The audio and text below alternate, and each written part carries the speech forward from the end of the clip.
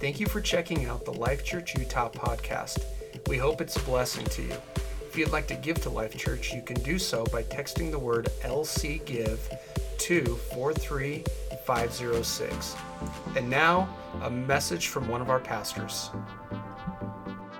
Starting a series today called Life Together. And I enjoy doing life together rather than in isolation, right? How do we grow spiritually? Because I think that becomes a big question for us that we need to begin answering. And it's not a super easy answer, and we can let it get super complicated. There are books and websites all devoted to how people grow and specifically how we grow spiritually.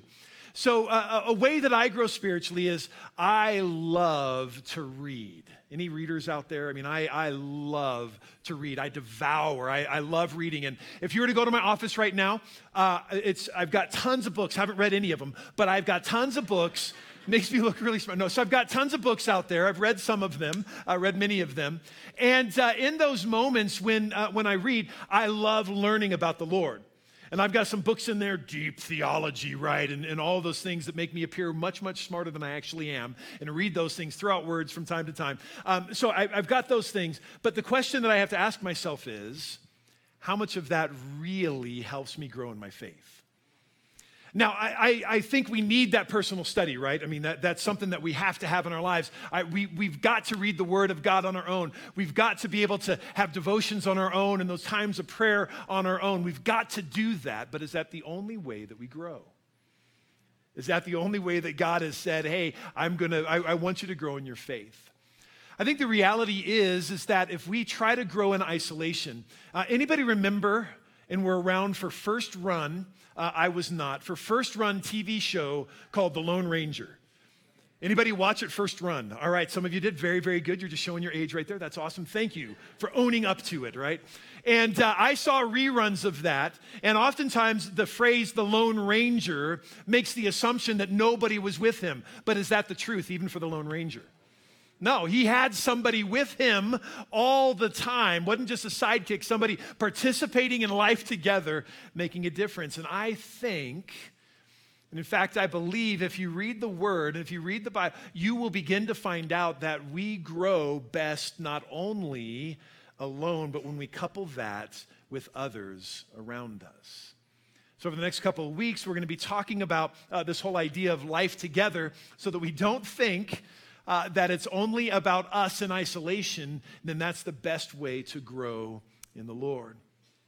So the great thing about all of this is whether this is the first time you are here at Life Church, and maybe a friend invited you, or you're driving by at night and you were blinded by the marquee or whatever it is out there, okay, and you're driving by and say, I've just got to find out what's going on, and you have no faith, nothing at all, don't know who Jesus is, and you happen to be here today. So whether you're on that side of this equation, or you have been around for decades and you have become kind of like a picture on a wall here at Life Church, and you've been here for decades, wherever you fall on either of these extremes, God wants us to grow in Him, right? That becomes this foundational belief that we have, is that God wants us to know Him.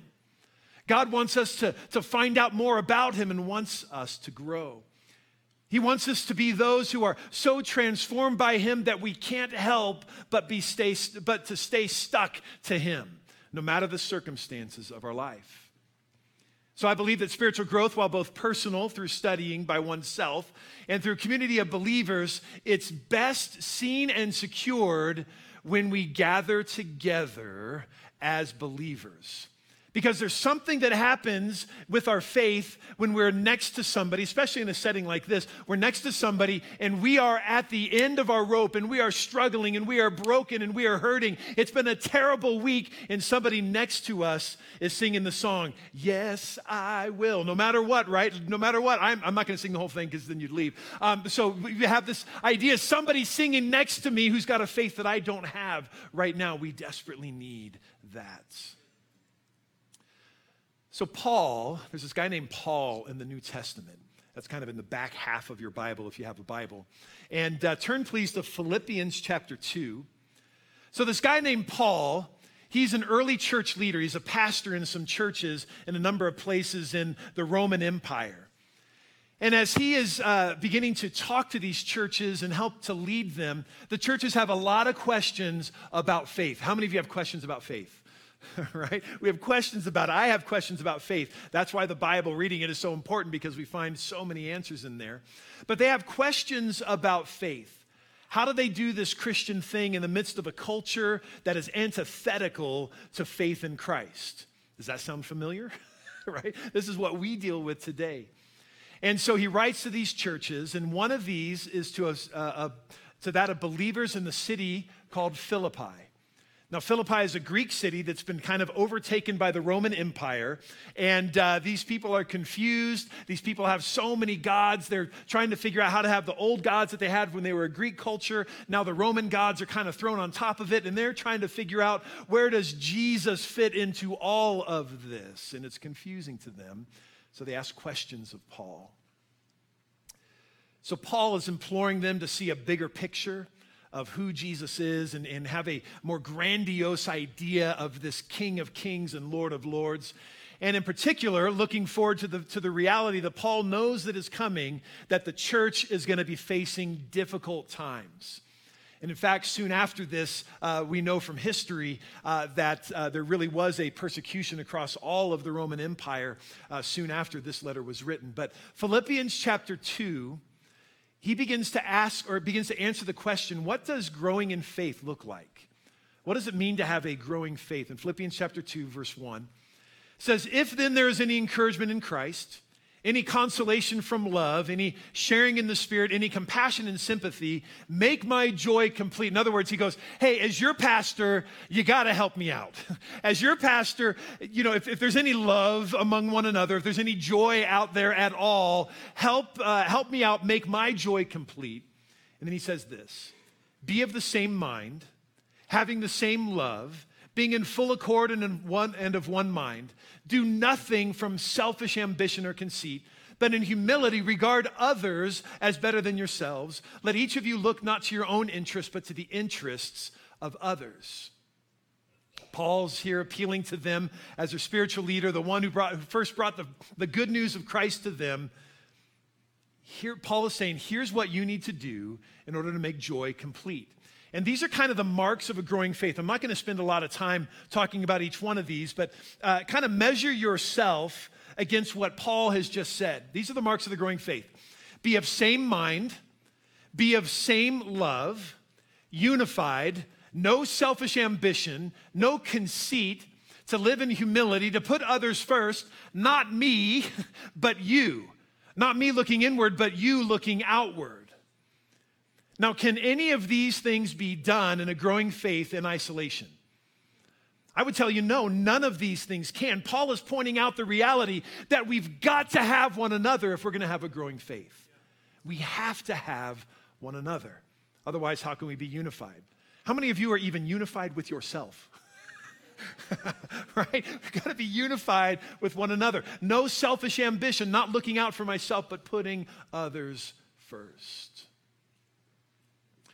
So Paul, after this, he's telling the church, he's saying, okay, so this is all well and good, but how do you actually do this? Is there a model that we can point to that's able to do this?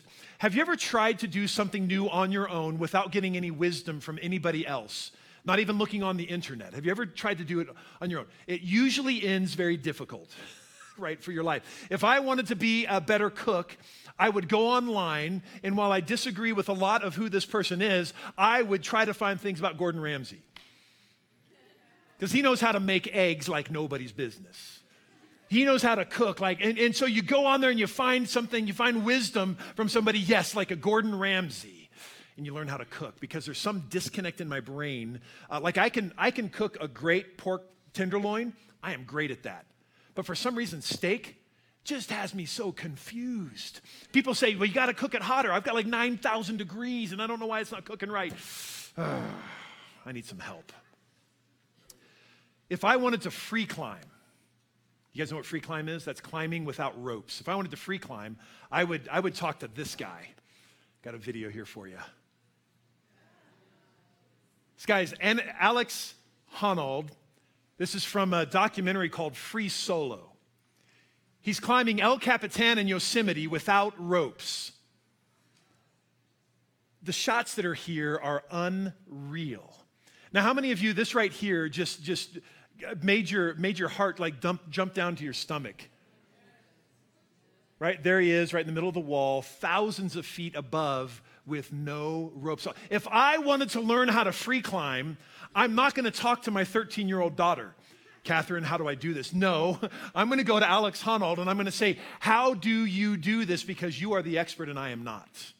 You've been there. You've done that. You have climbed El Capitan and I've never done it. I'm going to be like you.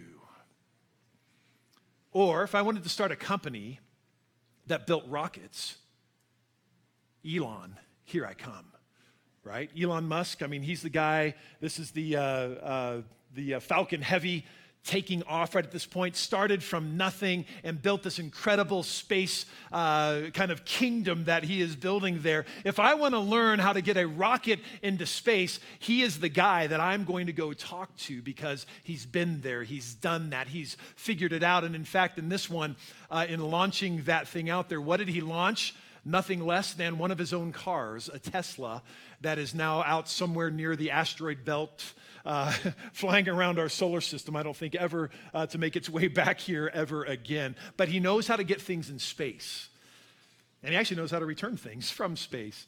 So I would want to be able to line up with somebody like an Elon Musk.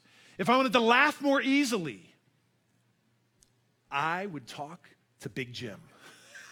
Right? If I want to laugh more easily and have an outlook on life that's like, so he had surgery back a little while ago, and I go visit him in the hospital, in the rehab hospital, and he is just cutting up and talking and making me laugh the whole time there, and he just had this huge back surgery and everything, and I'm like, Lord, I want to be able to laugh as easily as that. If I wanted to, you fill in the blank, I would have to find somebody who's been there and done that.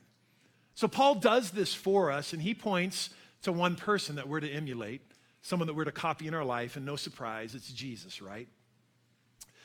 So in Philippians, which we're going to get to much deeper at the beginning of this next year, we're going to go through the book of Philippians in a series.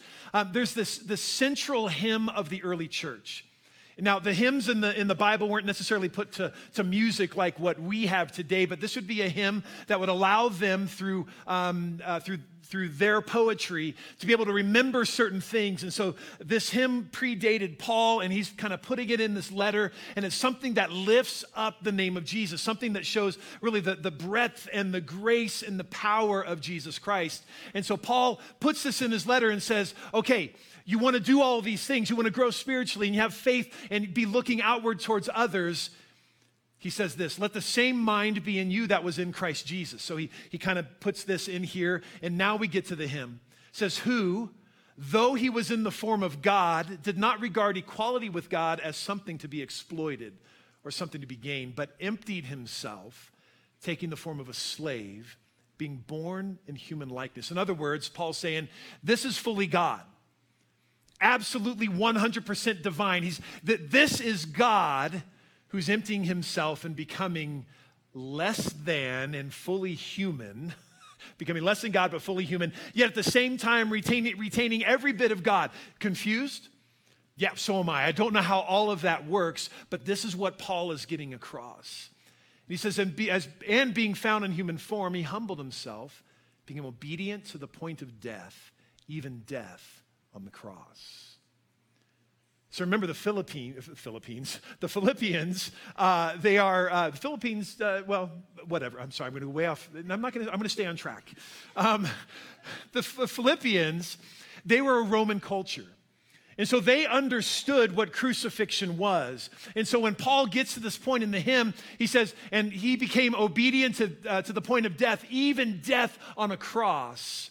The people understood the shame. The people understood the pain and the turmoil and everything that represented. And that stands so much in contrast to what it just said, that he is fully God. How in the world would God allow himself to undergo this? A couple of big ideas here And I'm going to throw a word out to you. I don't normally do that. I'm going to throw a word out to you, and I'm going to challenge you to use this word later on this week in a sentence, all right?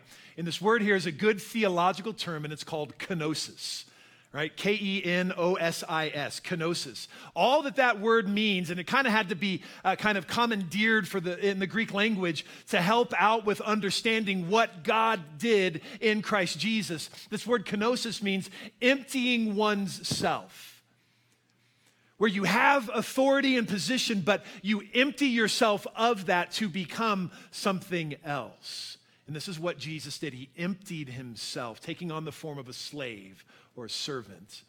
And because he did, remember, he's all powerful, all God, all divine, all the power there, and he flips it upside down, takes on the nature of a servant. Because he did this, Jesus identifies with the broken.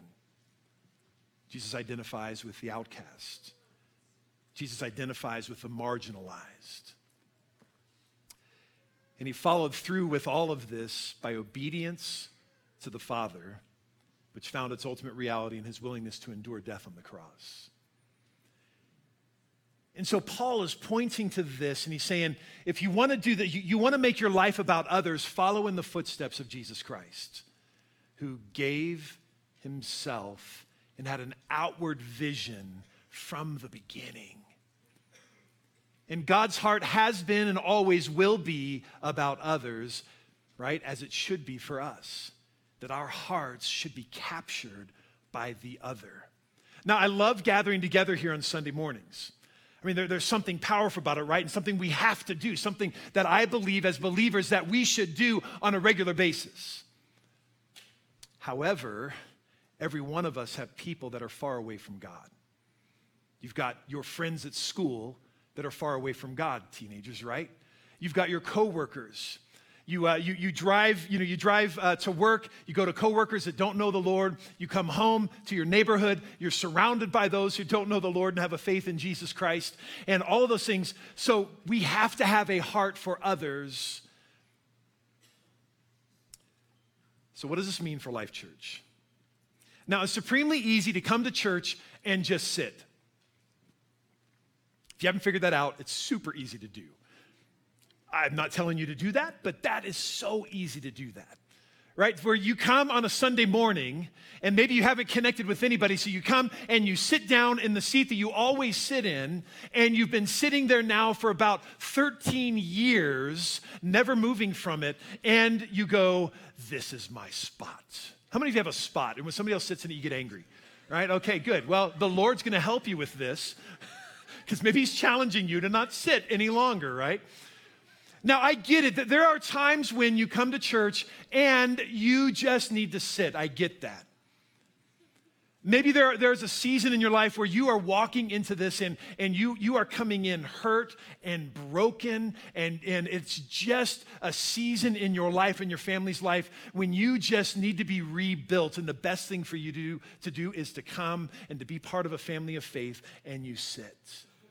But eventually, you can't sit any longer. Something happens to the backside, right? If you sit too long, you ever feel that before? And God, I think, wants us to no longer stay seated. He wants us to grow in Him.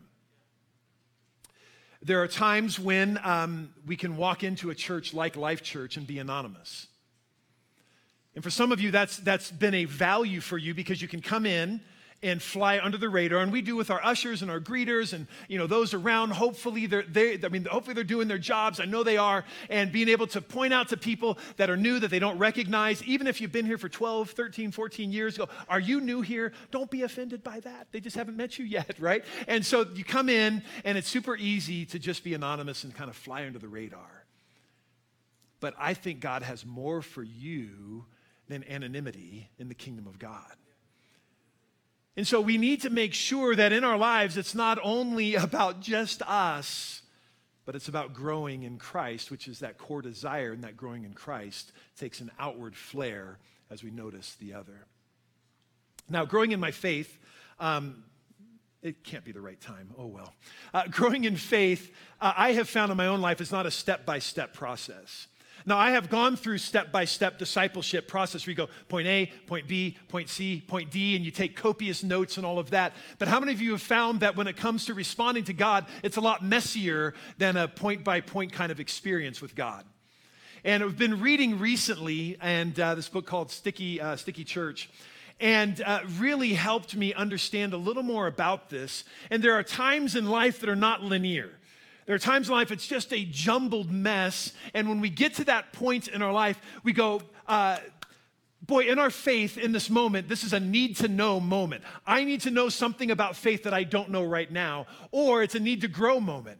I need to grow right now in my faith because this thing is happening in my life, and I haven't been, quote-unquote, prepared for it. So Larry Osborne says this, he says, need-to-know moments happen when we find ourselves in a predicament where we need to know God's viewpoint on an issue that we've never dealt with before. You ever run across that before? Maybe it's an ethical thing going on in your place of work. And the people that your coworkers have kind of succumbed to the way that business is done, but you're looking at it and you're going, this is not ethical. But you don't know a way forward. How do I begin changing the culture within my work when I'm not in the seat of power and authority, but I am just one of the other coworkers? I've never been down this road before. This is one of those need-to-know moments. And the last time I checked, I don't remember Life Church ever offering a class that says, how do I handle unethical things in my workplace? Right? I don't think we've ever offered that before. Maybe we should, but we've never have. And so how do I do it if I'm not prepared? God's already there. And our relationship with him based on our time alone in isolation with him in our own study, when we gather it together with those people of faith around us, all of a sudden in those need-to-know moments, God opens up the doors for us to grow in faith through relationship. The need-to-grow moments are pretty similar, but they're usually accompanied by tough trial or a stretching experience. Maybe an unexpected job loss, a broken heart through broken relationship. Ever experienced that before? Right? Trauma in the family and so much more. And these need to grow moments, it's in these that our faith becomes our own. I remember my wife and I back a number of years ago, Shelley was pregnant and we lost our child. Her name was Jordan at the age of like 25 weeks. And man, that was a tough, traumatic time, and as a pastor, there was a side of me going, I've got this, right? You know, I'm a pastor, so therefore I've got all this figured out, but man, there was heartbreak and heartache in the middle of all of that. And so God, I think, was beginning to deal with us and say, hey, Rich, you can't do this on your own. You can't. You need people around you. And so Shelley and I began asking questions and talking to people and came to realize there was a whole host of people who'd walked through miscarriage before and had kind of walked through that heartache that could come around us, and it completed something in our faith that we did not have on our own. And if we tried to do this in our isolation, when those need-to-grow moments happen, those need-to-know moments happen, all we know is what we know. But all of a sudden, when we invite other people into our lives, we now can see how God worked in their life, and we can say, God, maybe you want to work in my life that way. And there's something powerful that happens. So we want to help you take next steps, right? If this just remains theory, just remains this idea, we want to help you take some next steps when it comes to towards Christ and towards wholeness. And the great thing is about this is you're not the only one needing to take next steps in faith. How many of you think that you can grow in your knowledge and wisdom and love of the Lord? How many of you can grow in your knowledge? Most of you. It's good. Well, those of you who didn't raise your hand, wonderful. I'll have you come up next week and speak to figure it out. So, all right. So a couple of things that we can do, right, to help us when it comes to growing our faith. Very first thing, I'm just calling it Life Church Weekend.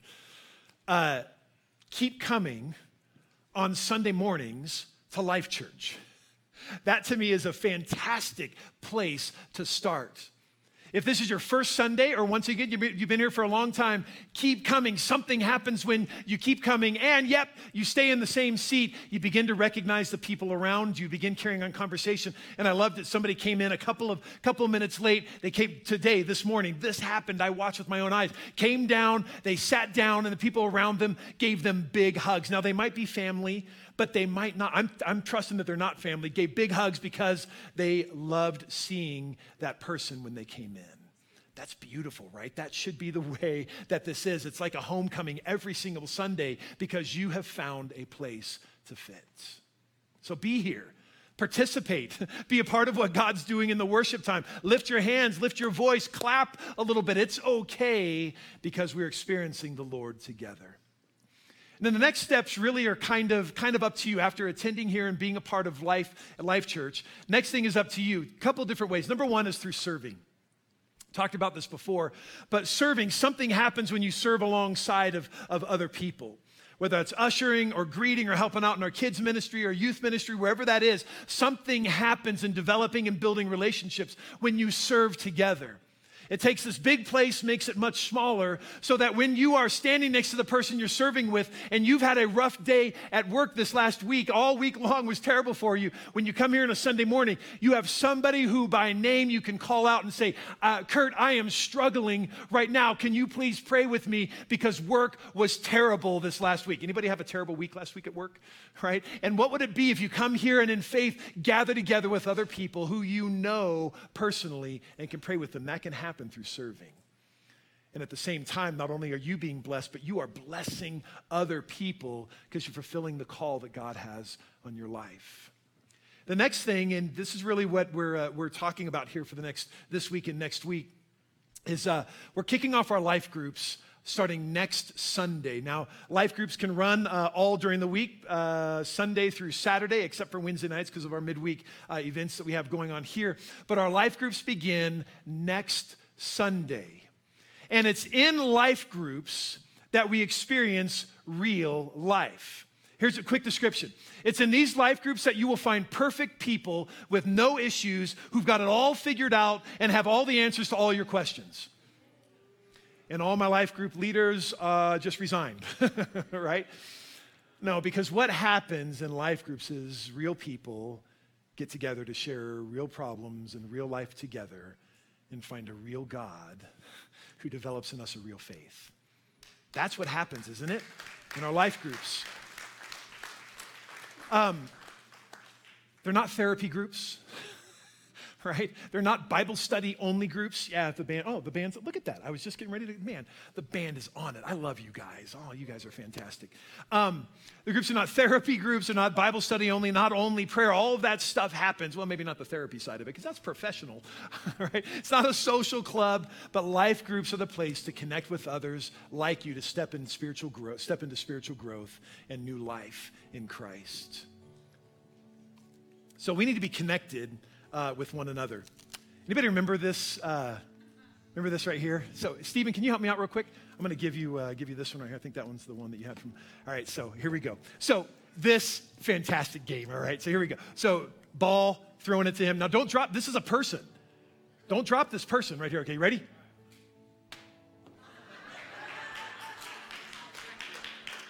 Well, that person's going to hell. All right. So here we go. Let's try that again. Okay, here we go. There we go. Okay, good. Perfect job. Give Stephen a hand. All right, so when we are launched out in faith, right, something begins to happen in our lives when we recognize that we can get caught by one another. Stephen, go ahead and let's see if I can catch this one. All right, so I caught that one. I didn't even need help with my other hand. Okay, so good. So here we go. So this, I am now caught. Let's just say this is me, and I am being launched out in faith. In each one of the sections, I don't remember exactly where it is, but underneath one of your seats in each one of the sections, there's one of these. Can you look under your seat really quickly? All right. I forget which row it's in. I think this one, it's the second row right here. This one's like 3/4 the way back. All right, perfect. Hold it up very quick if you got it. Oh, beautiful. Right there, right there. We got one over here, right? I think it's underneath yours, I believe. And then one right back here. All right, good. Now, I need you to help me out because you're going to represent this whole idea of faith and life groups and all that. So where's this one right here? Can you catch it? You think you can catch it? I'm going to wing this thing. No, okay, I won't do that. Okay, you ready? Okay, here we go. What a catch. Look at that. All right. Hold on to that. Okay, where's this one right back here? All right, you ready? Okay. Oh, that was a bad throw. And she still caught it. Woo! All right. All right. You ready for this? You're not. Okay. Somebody's life is now in your hands, but it's okay. No pressure. No pressure at all. Okay, you ready for this? Oh, bad throw. Oh, no. That person needs a second shot. Here we go. 1, 2, 3. Boom. There we go. All right.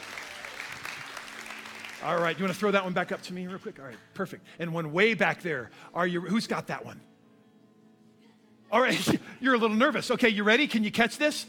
Can you do? Oh, yeah. Standing up. Okay, good. Here we go. 1, 2, 3. Oh, yeah. All right. So, yeah, Catherine, you want to throw that back up to me? All right, cool. And this one that was right over here, where's that one? All right, we'll see. Nice throw. All right. Nice throw. Thank you very much. Can you make it? This is the big question. All right, here we go. Boom. One bounce. All right, very good. So here's what happens.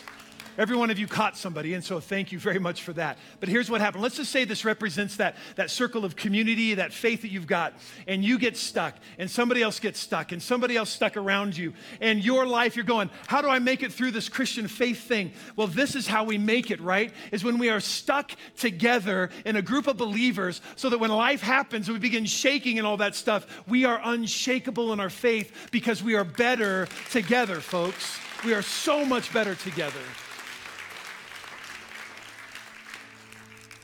This is how the early church did it. They didn't have fancy buildings. They didn't have fantastic worship teams. They didn't have smoke and lights and all that stuff. But what they had was this. They had faith together. They would gather in people's homes. They would gather in the marketplace. They would gather in their place of employment. They would gather together. And when this person has an issue and a problem they're dealing with, they could talk to this person and say, how did you handle that? And together we become better because we're a community of faith. I'm going to invite you to stand to your feet here as we close out. We pray that today's message is a blessing to you. For more information about Life Church, check us out at lifechurchutah.com.